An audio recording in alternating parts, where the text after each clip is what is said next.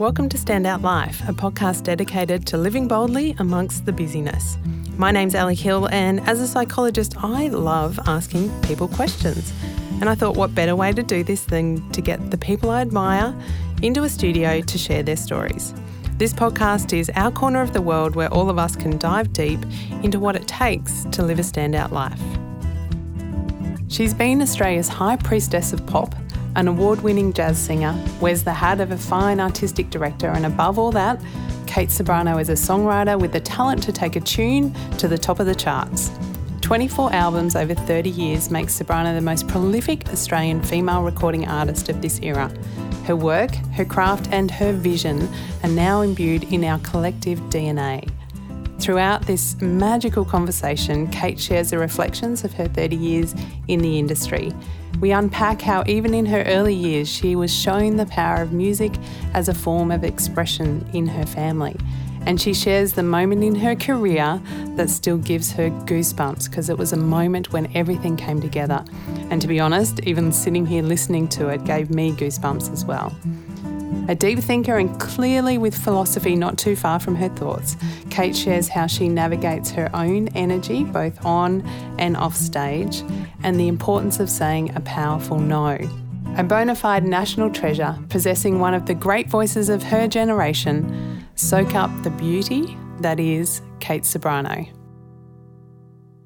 Kate, welcome to the studio. Hello. It's awesome to be sitting down with you. There's a few other things, there's a few jumping off points that I want to dive into, but you've just recently reunited with the band that you started your career with over 30 years ago, and have done some stage performances with them. I'd love to have you kind of walk me through what was that experience to be on stage, to be singing the hit song, Trust Me, 30 years on. Yes. Well, first of all, I must say it wasn't my first band or my first successful band, believe it or not, just to make sure my housekeeping's complete. Because it's very funny, you know, these earlier bands that came before I'm talking always come up to me and they're like, you were with us before that. So, let me take you back just a year or two before I'm talking, and then I can, because there's so much I want to tell you about what's happened recently. It's kind of been a revelation, actually. But as a 14-year-old, I joined a band called Expose, and it was merely a whim, and that my hairdresser, who happened to be the bass player in the band at the time. Of course, hairdressers and bass playing. Yeah, I had a face for, I guess I was sort of projecting, look at me anyway at that age, because I was putting myself into his hands. I wanted a Mohican at the time, and I was quite radical, and he wanted to put me into a hairdressing exhibition, and it just happened that he said, hey, by the way, do you sing? And I was, yeah, I'm Hawaiian. Does a cat have a bum? You know? And he said, come to this rehearsal tonight, which is the classic garage out in Ringwood or Nunawading. I put up a song and we became a band. So that was well before I'm talking. And we won Battle of the Bands, actually, just shortly after. And we won a recording session with a very famous producer at the time. And, it was all meant to go towards the stratospheric kind of levels of success that I'm talking then actually had. But I just changed my mind. Like I was a very capricious kid. I wanted to be in a different type of band. I created with another friend a small jazz trio called the Hoagie Cats, and left that band and started doing inner clubs with a view to being sort of the Billie Holiday of my generation. The trademark of my character really began there, because I could see I wasn't satisfied to simply recline into some experience and say, well, this is it. This is everything I've always ever wanted, because it's never been enough. Which is fascinating for me as a 14-year-old to sort of almost have that. It's one thing to have the insight, it's another thing to follow that insight. True. I guess it was more instinct than insight. It was a prescient sort of feeling within me that I had yet to learn much more, and I wasn't getting the education I needed for the music I was chasing. And it's true, I had albums, and some of my first albums were some incredible songwriters actually. Kate Bush, Elton John, all the 80s British artists that I loved, Annie Lennox, but then all the sort of New York kind of dirgy punk stuff I loved as well. And so I was like, there was this chaos of culture in me, and as there was genetically as well. And I just wanted to work out, well, where do I sit? Where's going to be my defining sound within this chaos of sound and culture? So I was merely chasing that. I was, it was either following up on my post-punk leanings with Bow Wow Wow and Malcolm McLaren, who I then went on to record with as well.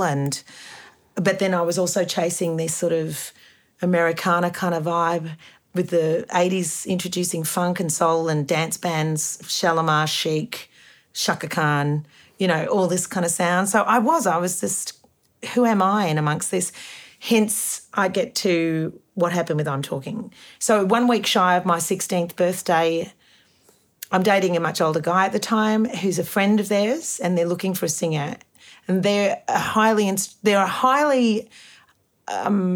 art funk instrumental band, highly art-centric. They're not keen on commercial success, which was really cool. I thought that was really kind of sexy. They wanted to go into the college scene and sort of electrify them with this kind of electronic punk funk.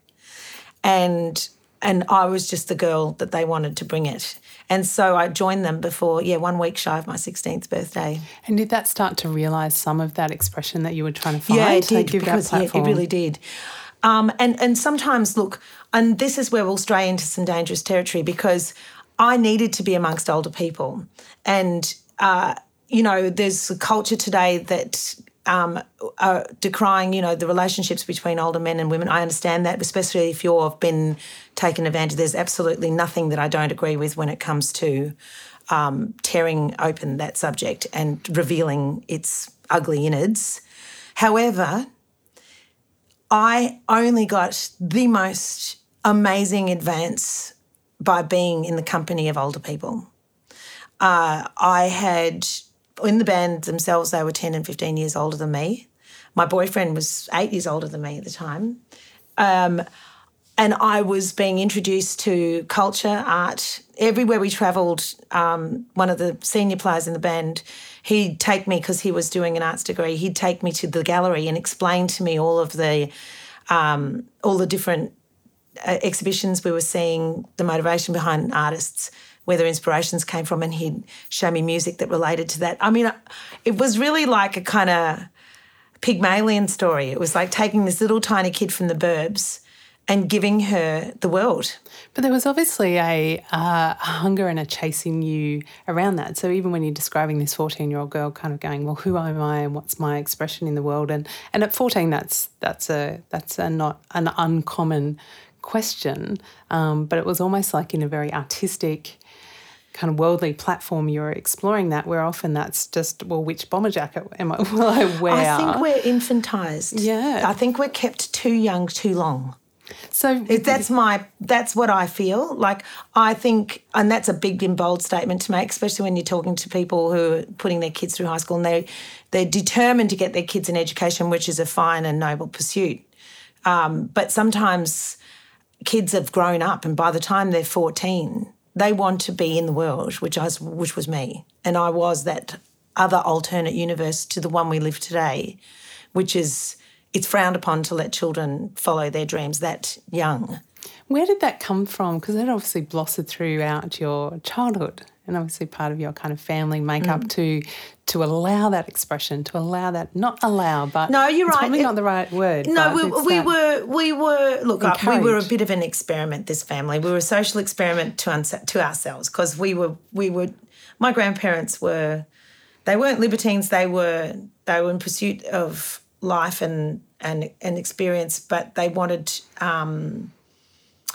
to allow the kids and all of us to have the sort of freedom that they weren't allowed to have. And there is a danger to it. I won't say that I didn't find myself in some very dangerous environments with some very dangerous people, confronted by some very dangerous choices. but I grew up really fast. And, you know, I was moved out on my own before I could even drive. I was in my own apartment in Hawthorne. And when I think of my kid now, who's now the age a year older than when I was in my first band, and she's so innocent, I have to kind of remember. I have to go. But she's different from me. I think it's horses for courses. Totally, yeah, totally. Where did the music come from? Obviously, it was a big My dad, originally, my mother's a lover of music and art, and my grandmother was a lover of classical music. So we were constantly exposed to really great music through from, you know, Beethoven and Chopin, and she was, she would listen to arias from Madame Butterfly all the time and she lived with us. So she was in the kitchen and the music would be playing constantly, and breakfast, lunch and tea, we would be served up. The whole thing was gorgeous. But my dad was actually a bugler in the drum and bugle corps for the Marines. So he came to Australia, an already established musician, one who didn't want to pursue that necessarily because he was a martial artist, but he gave us his impression of what music had given him, which was world travel. One, a freedom of expression, and romance, because he would sit and sing lullabies on his ukulele and an auto harp, which is an old country-styled instrument for guitarists who don't play guitar, but, you know, and it's an unused instrument, actually. I think it's a really glorious instrument. It's sort of, he was able to, on a Sunday afternoon, kick back with this beautiful instrument and fuddle his way across songs and memories that he had, some of which there were no charts ever written for. They were just sort of handed down, Hawaiian songs. Beautiful. And we'd all just pipe up and harmonise with him, and it drew us together as a family. We were very, very connected, always very, very trusted, because of it. Because we knew each other very, very well right from the beginning. So it became the avenue to express an expression of emotion or a connection. Yeah. I actually yesterday, my stepdad, who's also my tour manager and also who was my piano tuner when we were kids, he has just finally closed the door on his business, which is to restore and repair beautiful pianos, old pianos, often ones that came over during the war and immigrated through from Europe. And now the culture is dead, he said. There's nobody requiring them anymore, so there's no point keeping his warehouse open. I know, it's really sad. And I think they're the best friend you could ever offer your children, an upright piano in the lounge room.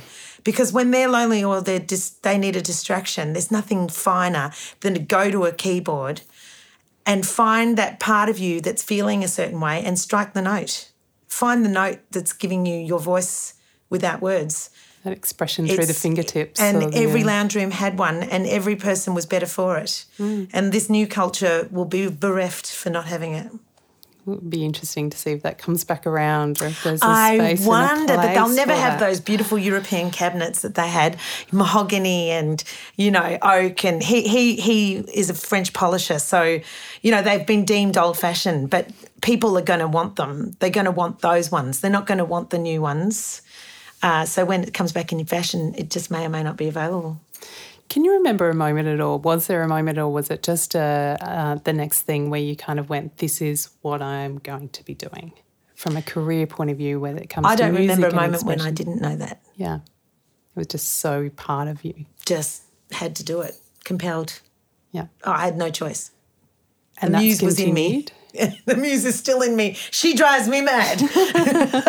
There's many muses within me. There's the fashion muse, there's the literary muse, there's the music muse, there's the, oh my God, and the only one that's quiet and dormant right now, but I think she's going to grow, is the muse that is the social muse. And I just never felt that music was a strong enough platform to launch my own ideas about what I think of the world around me. Thought it was a bit frivolous and perhaps lacking in credibility, but now I realise that anyone can do it, actually. You just have to be giving good advice. And I think check 50 in with years, that. yeah, you got to check in with it. So that social muse is growing, from the 50s on, I've collected a lot of information, it seems, and I impart a lot of it to a lot of the kids I mentor and young artists. I'm listening to myself sometimes outside of myself and going, oh, God, I wish I'd known that then, and speed tracking them towards some unknown territory with confidence. And that's a good thing. I can imagine that comes with timing as well. Like you say, it sort of comes with you a bit can't really get wisdom. Yeah, and also perhaps I didn't really give a shit. In the early days I was like, I don't really care about you, I just care about me. Which comes Isn't to it the all point about of me? Yeah. would I've listened to the wisdom anyway? No, probably not. You. In fact, sometimes help to a young artist can be, quite. You're sort of suspicious of it because you wonder what that person, for giving you the help, what they're going to want in exchange. Maybe they're going to want to write about how they made you afterwards, which is often the case. Often with financial assistance as a kid, it was always like, yes, but only if I can have a say over the artistic creation. And you're like, no. A little part of your soul kind of drops away a little bit. I can imagine if that muse is in you. So sometimes it's best to be a bit lean, a bit hungry, a little bit lost, and then find your way through. And then from the other side of the path, you realise that, oh, look what I did. So we talked about you were part of a number of bands and successful bands and then went out into a solo career. What were some of the, and I guess it's kind of a dual question, some of the excitement around doing that solo? And what were some of the hurdles? Well, this is a perfect way to dovetail back to your original question, which is how did it feel this week? And to answer that, it was very emotional because I was never to know how lost it could be to be without a band. And though there were great triumphs as a solo artist, there was also some great trials, one of which one never expects, which is you feel like you're paying to have friends when you have a band, which is a horrible feeling to wake up one day and go, my God, their livelihood is dependent on me, so they have to be nice. They have to be nice to me. So as a solo artist, having people to support you. That sounds very like I'm being a bit sort of like cynical about my band, but actually in the end they are simply delivering a job and doing what you need. Whereas with a band, you're brought together, the ties that bind you have nothing to do with money to begin with. They only have to do with the fact you share this common interest and you're all as singularly your focus is singularly attached to this pursuit. But that's not the same when you're a solo artist. I'd never thought of that, but of course there's a difference. It's a difference. And it's not right or wrong. No, it's just different. It's like being a CEO suddenly in a very successful business.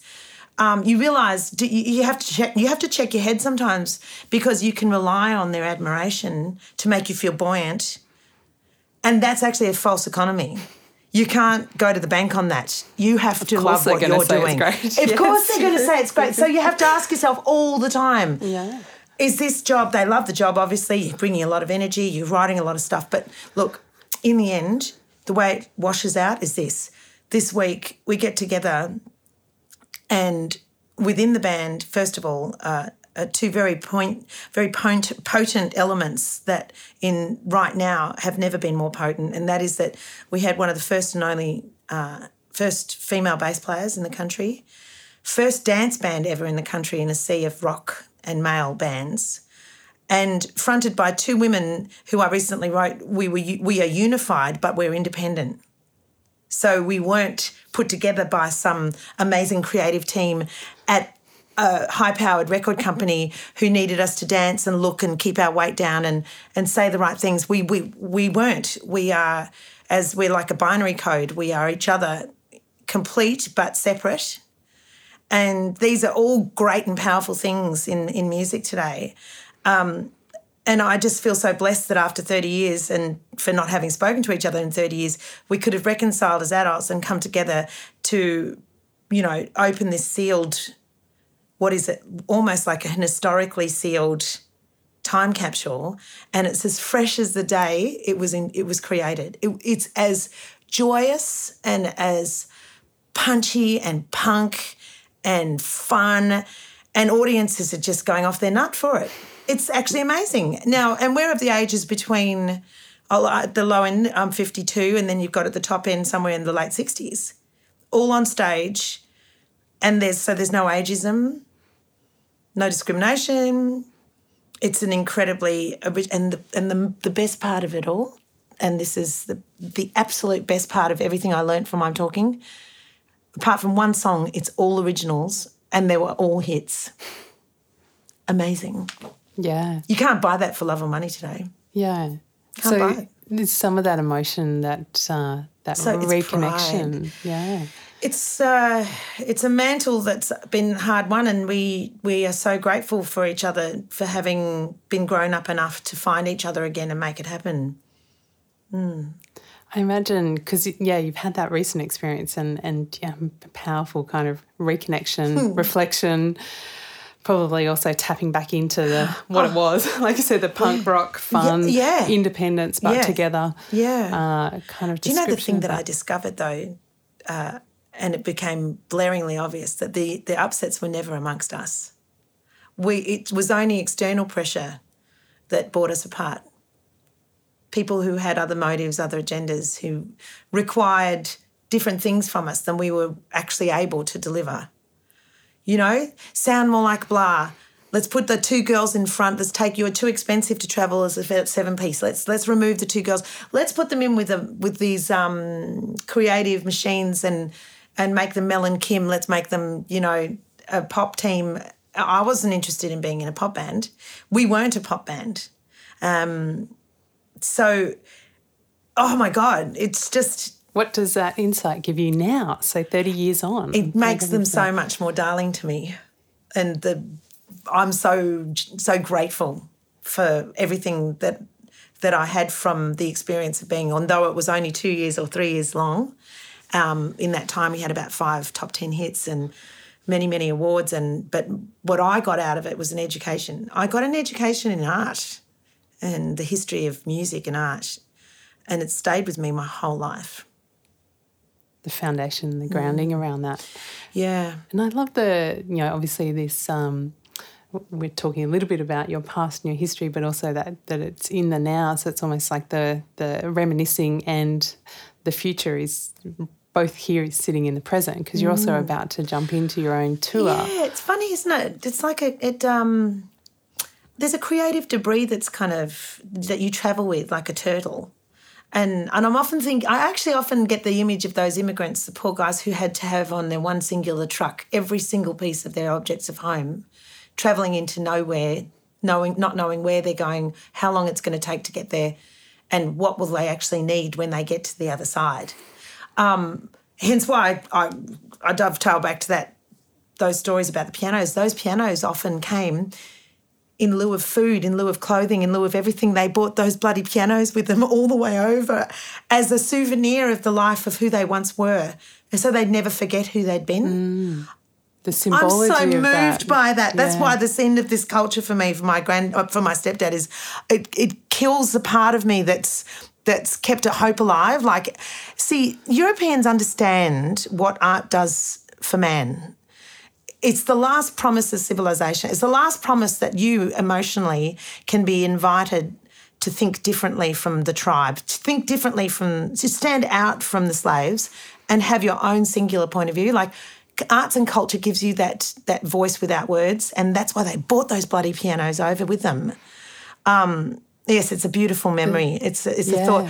And I don't know where we went to from there. I can't recall what we were talking about. No, I think that's a bit. I kind of want to run down that rabbit warren as well, because there's a symbology of actually this is so important, and there is something about music and expression, and you just sort of said that's just part and parcel. Well, actually, no. Well, what I was going to say though is the creative debris. Okay, so this is what I was.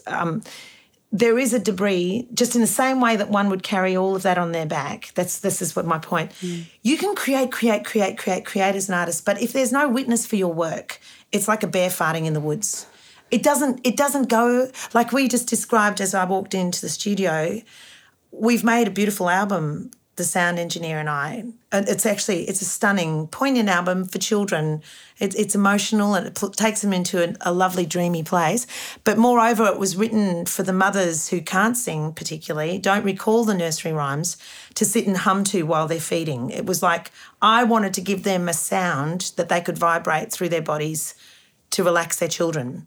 And that was the purpose behind the Lullaby Records. It has a very, very strong purpose, but it's never been able to be released. And so I could say all of that till the cows come home, but unless a mother's sitting home alone with her child clamped to her breast having that experience, it doesn't actually exist. The album never existed. And I bear the baggage of that unplayed album on my shoulder, all the responsibilities of having spent the hours doing it, the musicians involved, the money it spent to make it. And it sits on my shoulder heavy. It sits heavy. I must release it or I must kill it. Like you have to sort of let these things go. You've got to cut it free at one point or take it with you and promise that you will see that it gets a witness. So it's part of that debris that you're constantly kind of carrying with you, and then at any point in time, and like the pianos, it either finds a home or actually you get here, and it might be the piano, but there might be something else that you bring and you realise actually we don't need the woolen jackets in the Gold Coast because... Well, and this is where one would hope then on the other side of letting go of old Europe that their new life for them gave more promise, gave more inspiration, and that they were able to jettison old Europe knowing that they're secure and safe in the new world. You know, like that's that to me, when this week I gave up a part of my angst as a teenager and all my trials and upsets and other things that happened during and at that time that were beyond our control, and we all just gathered together as friends making this music, and suddenly everything ended and there was no past. In fact, we sort of looked at each other and we thought we were only going to do 3 shows and that was the end. But we've had record companies, the same thing that happened to us as children. We've had record companies say, we've got to put you on a tour, we've got to make a new album. I'm like, we're looking at each other going, what's happening?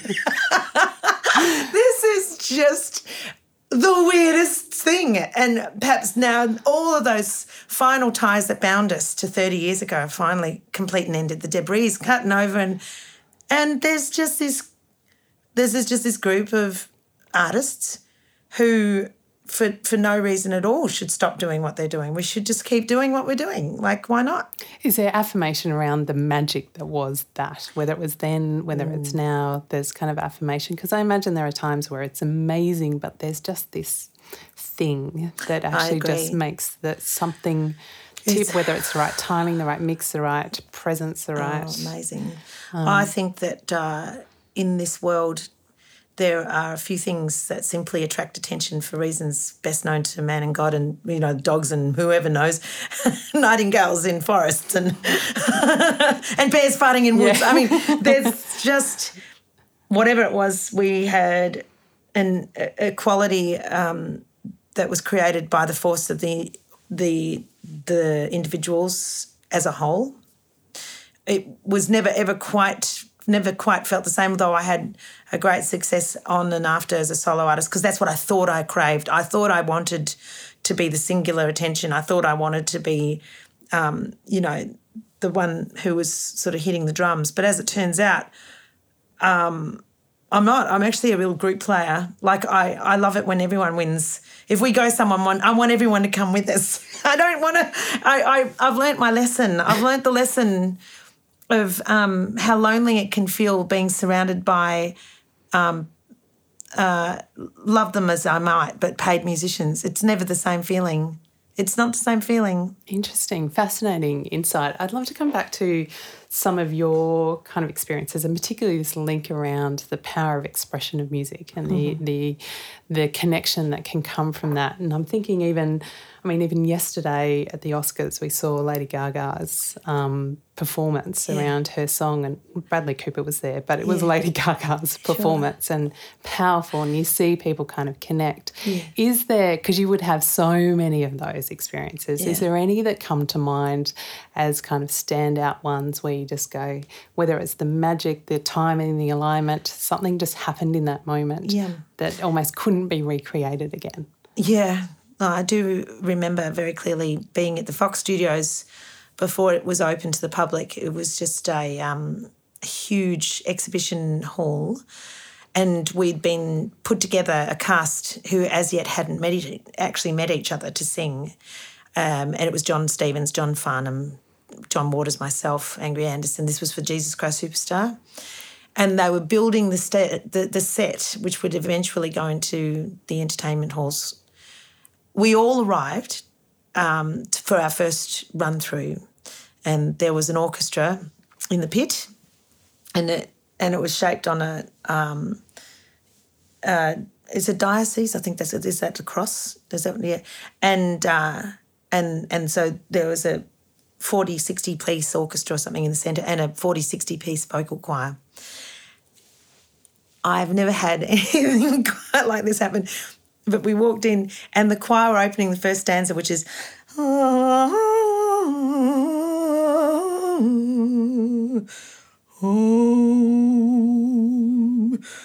and I burst into tears.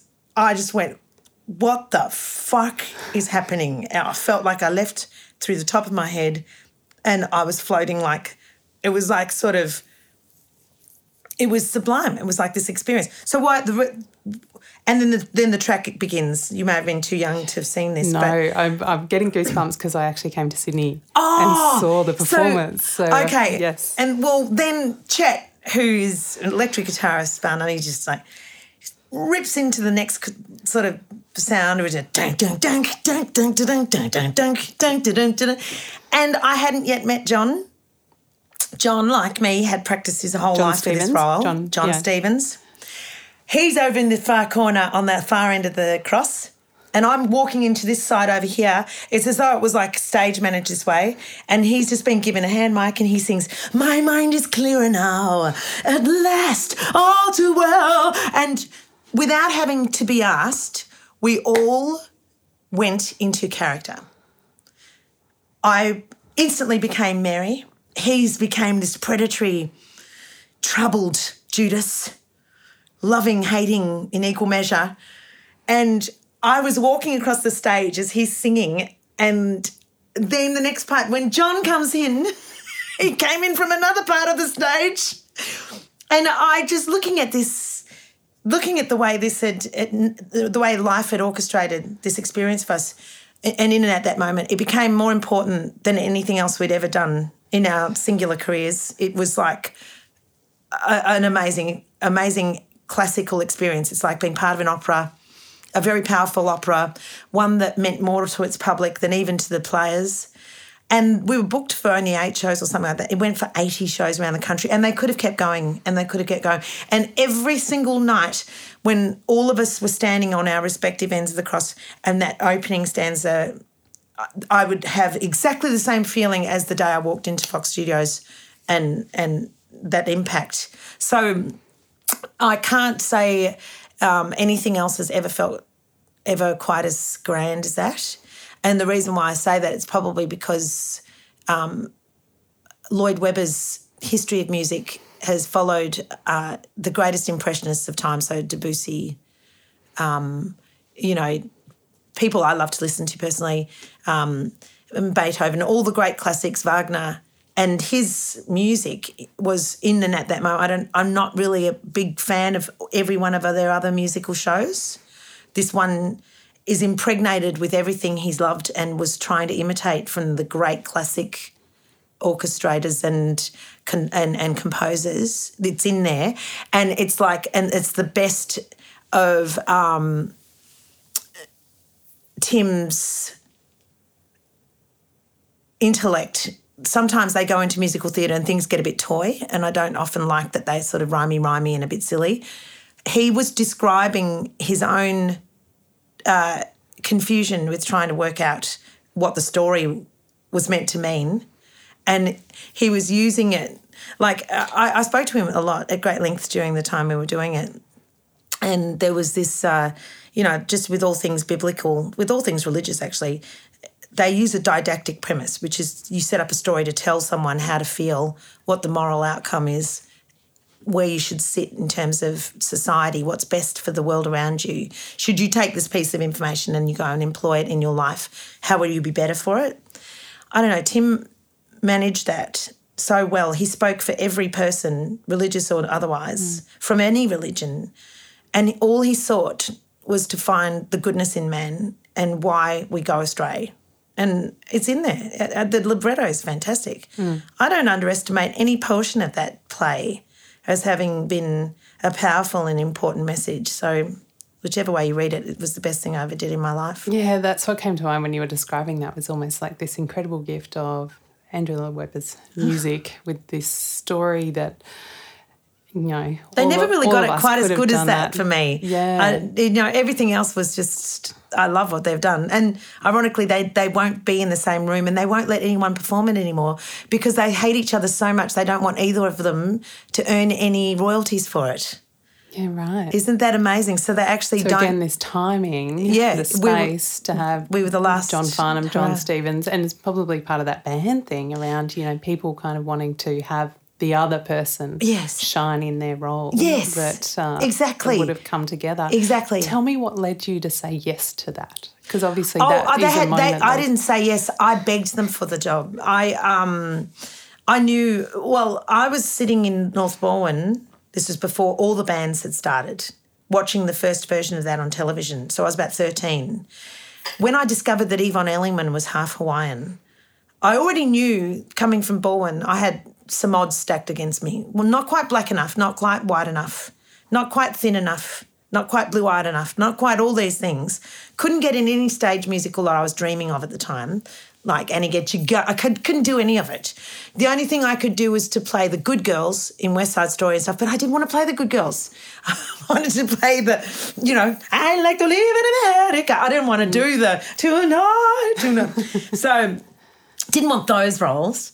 I'm watching the Robert Stigwood film and Yvonne Elliman finds me and she finds me soulfully and aesthetically this beautiful vision of a Eurasian singer, Hawaiian Eurasian. And before I had joined any band, before I was going to even discover a career in music, I looked at her and I said, that is the role I will play in my life. It was the only singular one thing I knew more than I knew my own name. And so when it came up and I was invited to audition, I walked into the audition, I said, you're not going to give this role to anyone else because I've lived my whole life to play this role. They obviously listened. They had no choice. Set in the stars. Everyone else can go home. They can all leave. I've poisoned all their water bottles. I've set a bomb under every one of their cars. There's no one's going to get that job but me. Because I think there's great power in the stuff we say yes to. And obviously part of your career has been not only the music, the sound, the singing, it's been the entertaining, the theatre, television, a whole gamut of things. I'm really fascinated in the things that we say no to as well. Yeah. Do you have a sense of that being hard or easy to get clear for yourself? And has that changed over time? Yeah.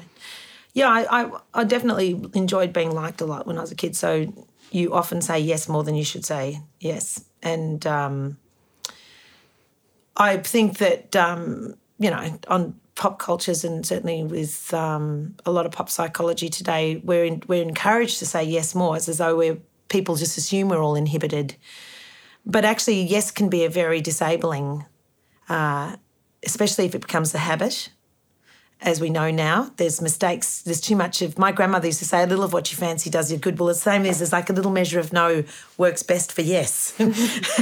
Yeah, because, if you hold back just that little bit and you watch and look and listen a little longer, sometimes you'll discover the things in people who don't deserve your yes. And you need to know what you're worth and you need to know what currency that yes is going to give you when it's placed in a time and a place when it's the best for everyone. I've said yes to things and it's been a total fuck up. And, you know, and you have to wear it out in life. You have to live to get over it. And eventually you do get beyond that, but oh, my God. And all you did was open your stupid mouth and said yes. Why did you do it? Someone who I've always loved and admired growing up is Deborah Conway. We're good friends. And other strong women too, actually, Renee Gayer and Chrissy Amphlett. I grew up with them as well. And I don't know a lot of other women like that of my generation. We're not developing enough women who say no with enough power. So that's interesting. It's one thing to say no and another thing to say it with power. Yeah. Unpack that for me. Yeah, well, I mean, even if you're right, or rather, even if you're wrong, you should still be able to exert power to say it.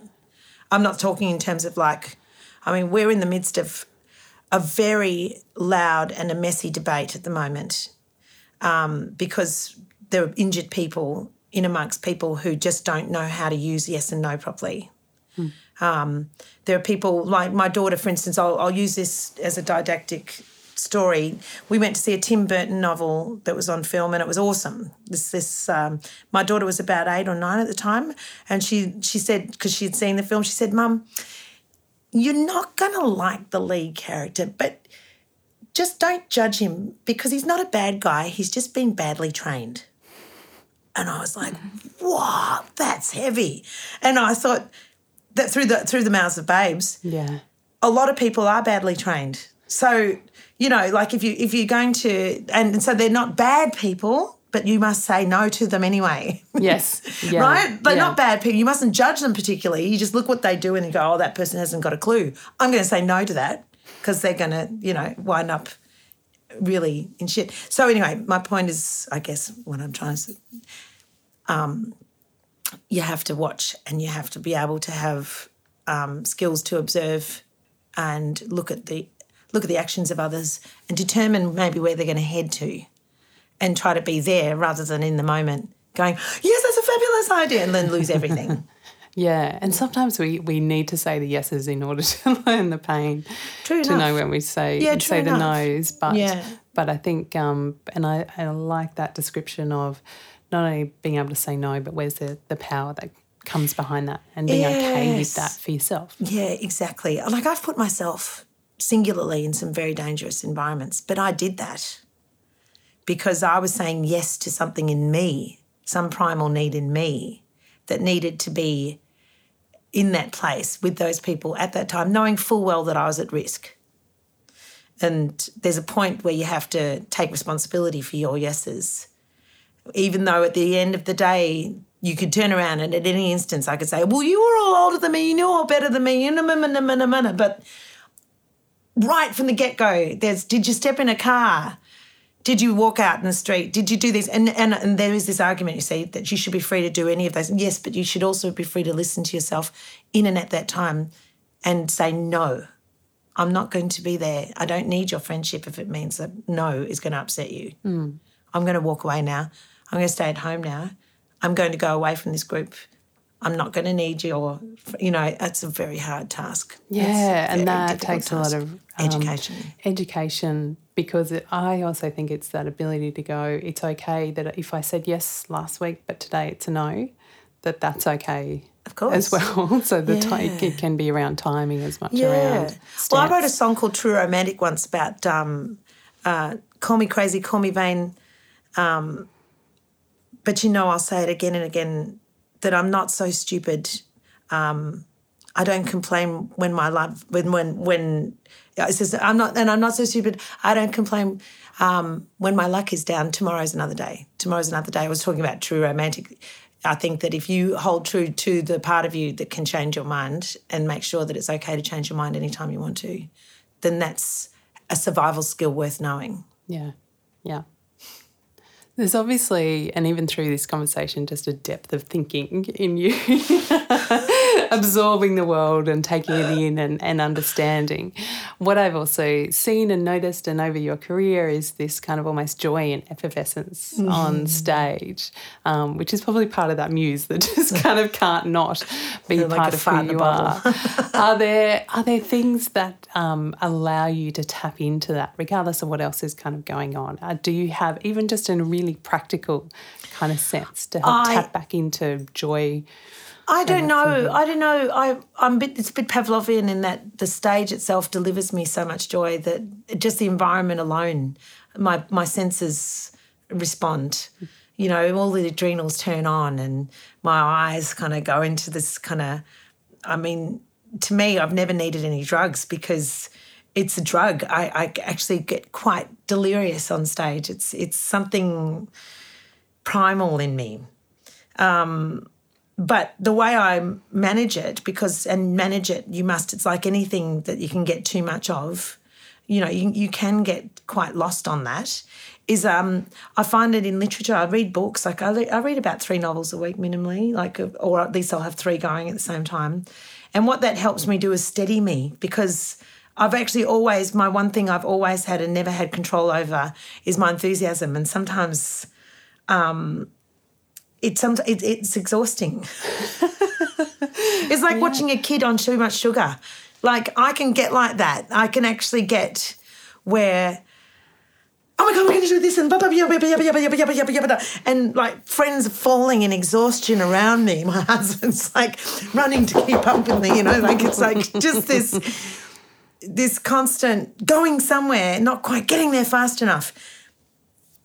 Words anchor me, great literature anchors me in a moment that's very present, and it doesn't go like watching a television drama where you're like, you're champing towards the end. Literature doesn't do that for me. It allows me to hover and experience.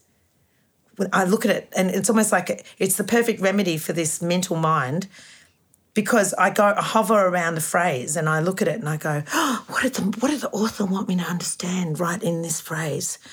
He's got another reason why he's written it in this way.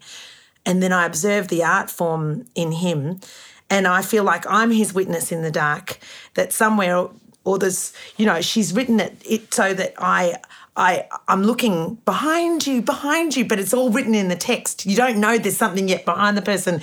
But I love that. I love the mystery. I find that literature gives me mystery that I've never owned in my own life. Yeah, wow. So it's almost like it gives a groundedness to the energy. Yeah. To actually go, right, well, I'll focus it here rather than on the million things and the ideas where I want to go. Exactly. Yeah. It's a powerful kind of realisation in the moment. Yeah. What's exciting you about what's next on the horizon?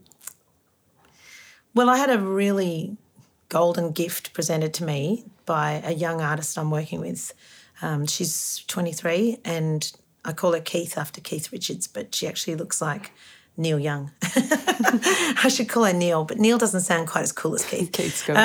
Kathleen Halloran's her name, and she's a giant. She's almost like a soul returned. I don't really understand how she can be quite as good as she is at her age. I mean, I wonder if it's the same things people were labelling me with at that age. It was like, how does she know this music? Why does she know? She just knows. Anyway, we started working together when we worked in an all-female orchestra with under a lovely other artist named Zanny Kay, a composer. I walked into the rehearsal studio and I just looked at her and I went, you, like, who the fuck are you? You're just someone, you've done this. You're just someone I know. Anyway, her connection was made. Cut to a few months later.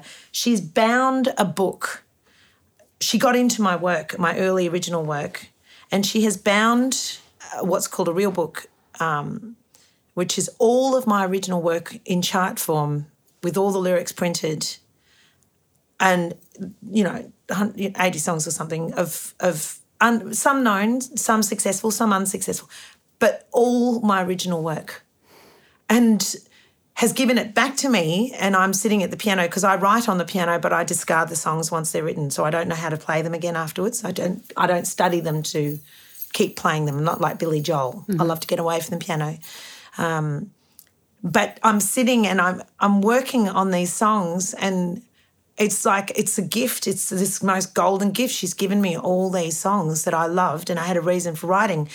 Later this year, I'm putting them all into orchestration form to work with the MSO, and that's what she gave me, that gift. And that could be somewhere I might just hover for a while on that experience. Yeah, beautiful. Kind of pull those threads back together again. Yeah. And I imagine some of those people have, whether it's the audience or people that have heard those over the years, have got their own interpretation of some of those threads. They do.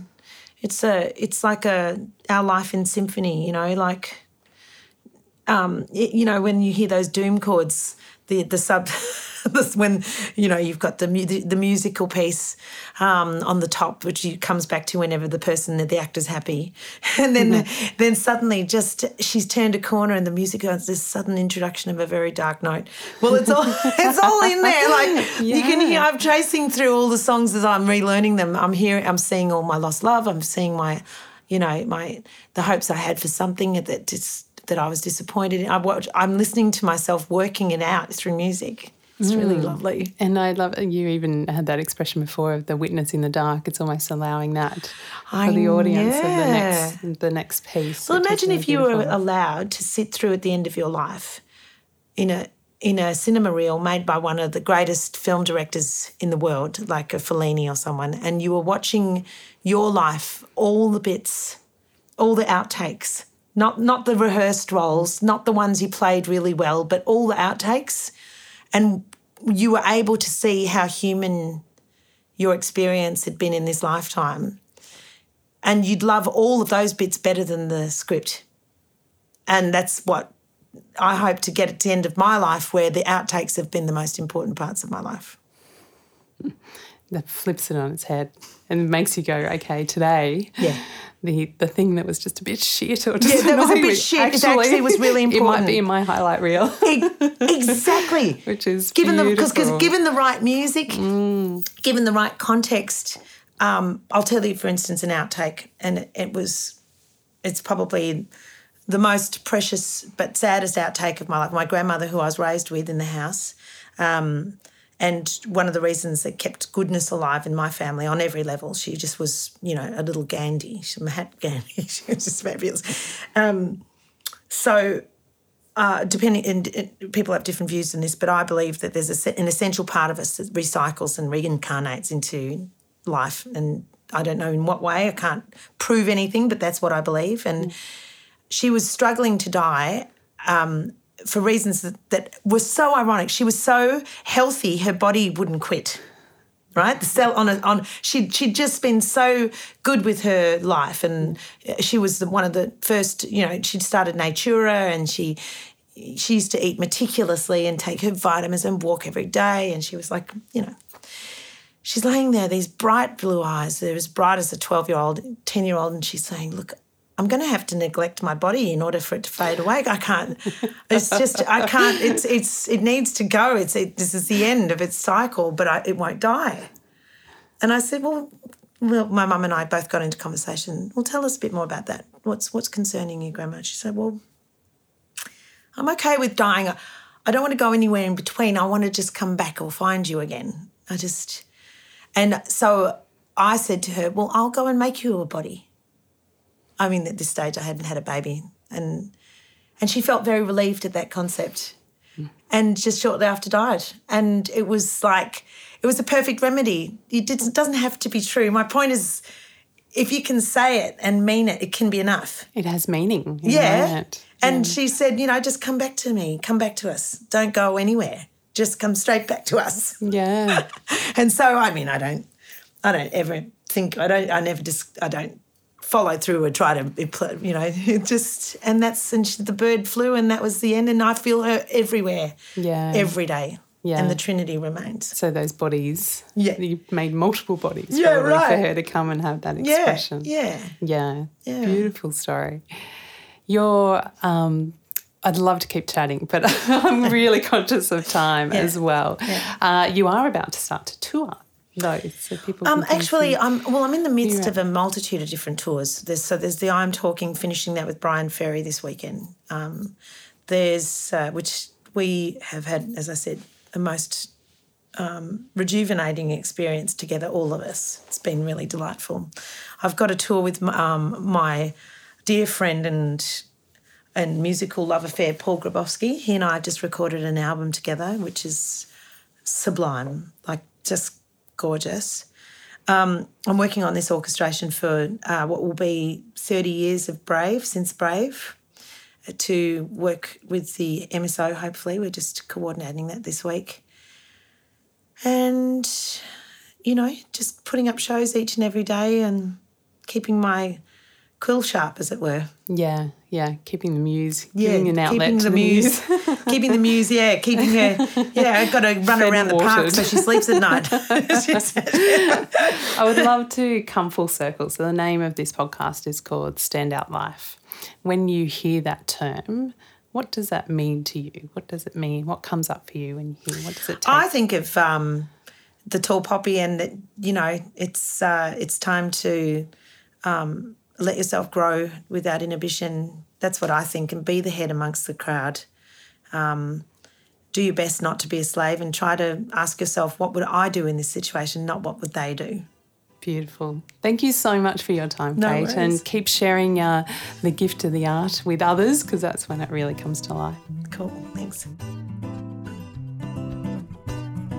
If you've enjoyed today's episode, then there's every chance that you might also enjoy reading a copy of my book called Stand Out, a real-world guide to get clear, find purpose and become the boss of busy. You can grab a copy by heading to my website, www.alisonhill.com.au. If you liked what you heard in this episode, I'd love it if you could take a few moments, pop over to iTunes and give this podcast a quick rating so that we can continue to share these conversations with people around the world. As always, I'm Ali Hill, and this is Standout Life.